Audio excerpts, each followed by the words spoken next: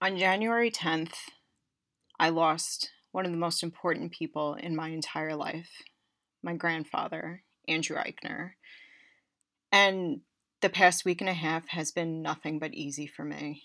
He was everything you would want a grandpa to be. He was fun, he was loving, he taught me lessons, he was my greatest supporter. He enriched life so much. And to be honest with you, it's very difficult for me to picture the rest of my life without him. And it's been hard to record these podcasts this morning, but I know that he would want me to keep going.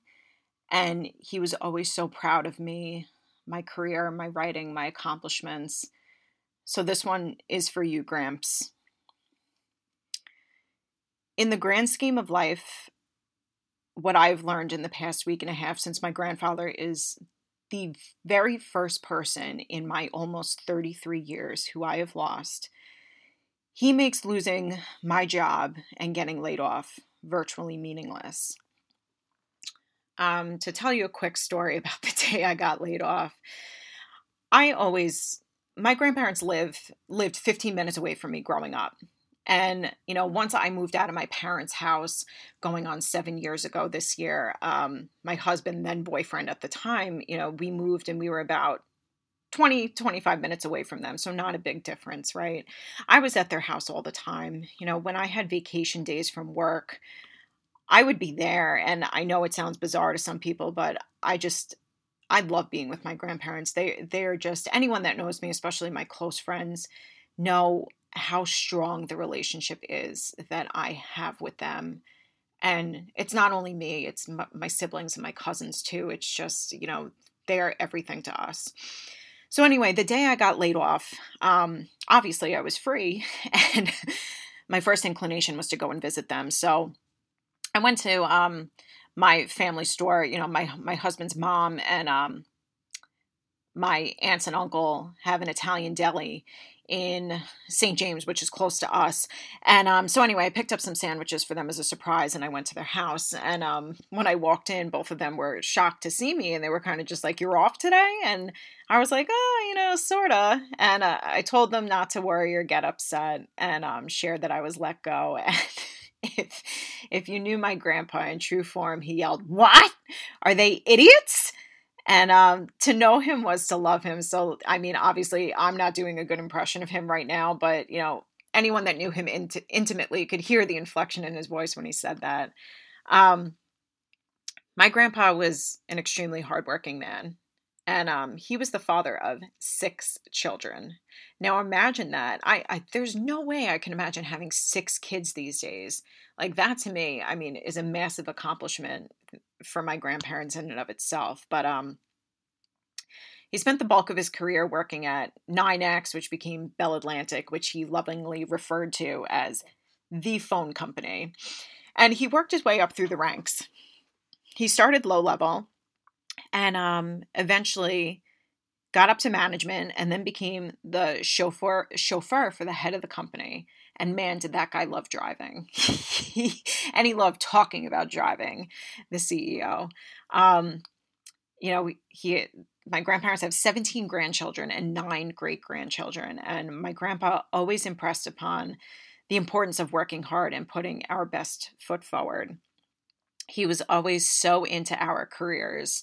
Couldn't fathom what we did because, my brother, my sister, myself, and many of my cousins, work on the computer, which is something he just really couldn't grasp.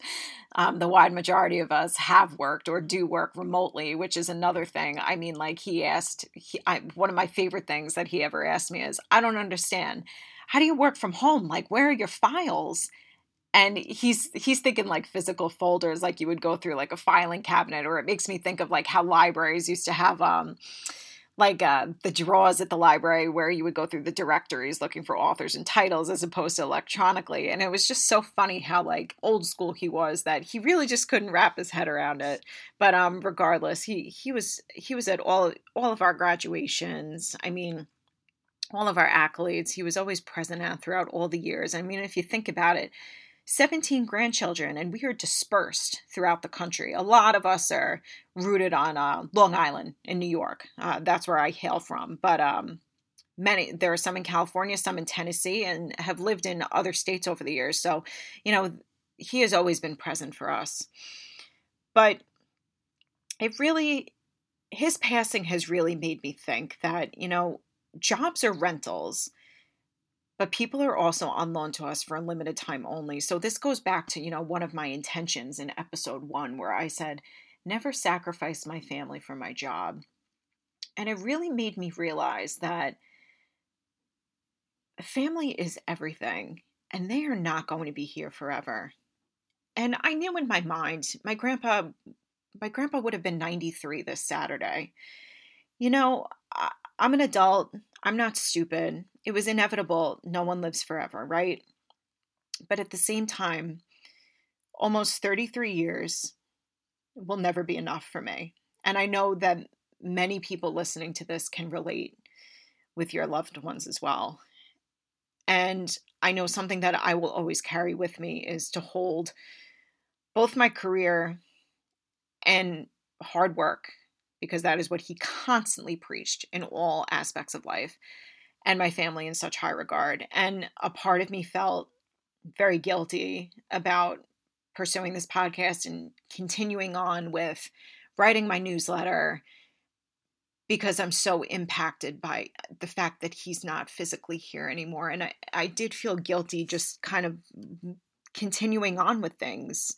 Like, I feel like I should be grieving and in mourning, which I am, but at the same time, I know Grandpa's in heaven, like looking down at me right now. He's probably listening to this live, so I hope you're really enjoying this one, Gramps, because it's all about you. I know that he would want me to keep working hard and keep doing what I'm doing. And anecdotally, and I'm not going to get preachy on here, but at the same time, I'm Catholic. My grandpa was such a huge proponent of teaching us the power of faith and the love of God throughout my entire life. He passed that, down to his children. My mother passed it down to us. So this story really rings true for me. I had a verbal job offer pretty days after I got laid off. And it was pretty much conveyed as a slam dunk and solid gold. So I was kind of just waiting to get through the holidays. It's a crazy time. People are busy to have the paperwork generated and have everything finalized. And I told my grandparents right away, because I share things with them very openly. And they were ecstatic. And I found out my grandpa even called extended family, even at this point when he was very sick with, a sore throat. And it's so funny because he struggled to talk with some of us, but I'm like, how the hell is he well enough to hop on the phone and tell people about the fact that I'm getting a job?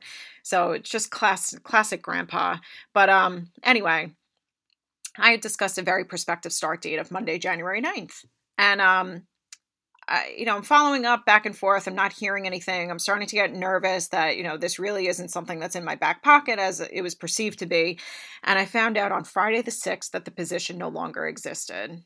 And man, I can't even tell you how I felt at that point.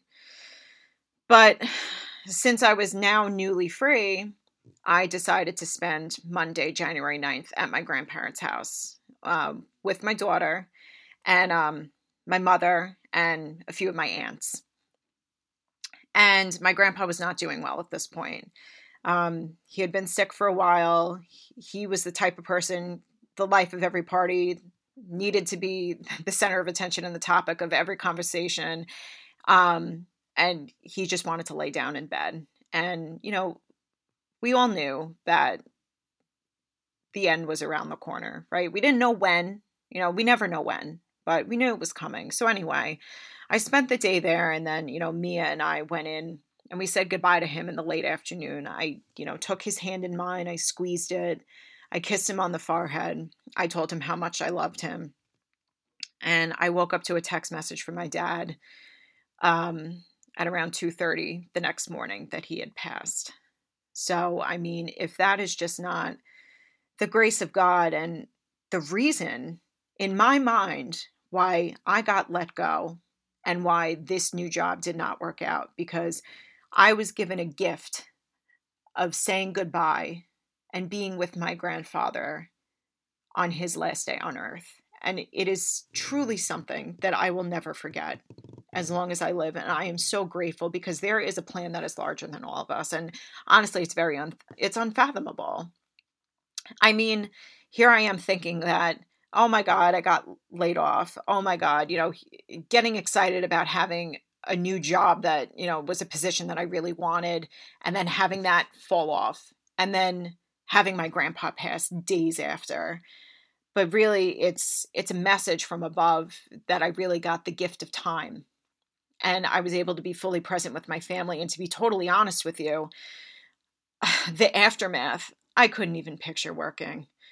Instead, I was able to spend the time with my grandma, my aunts, my uncles, my cousins, be fully present at the wake and the funeral, and cry and mourn. And I don't mean to record this podcast to be depressing. I'm just trying to prove a point that,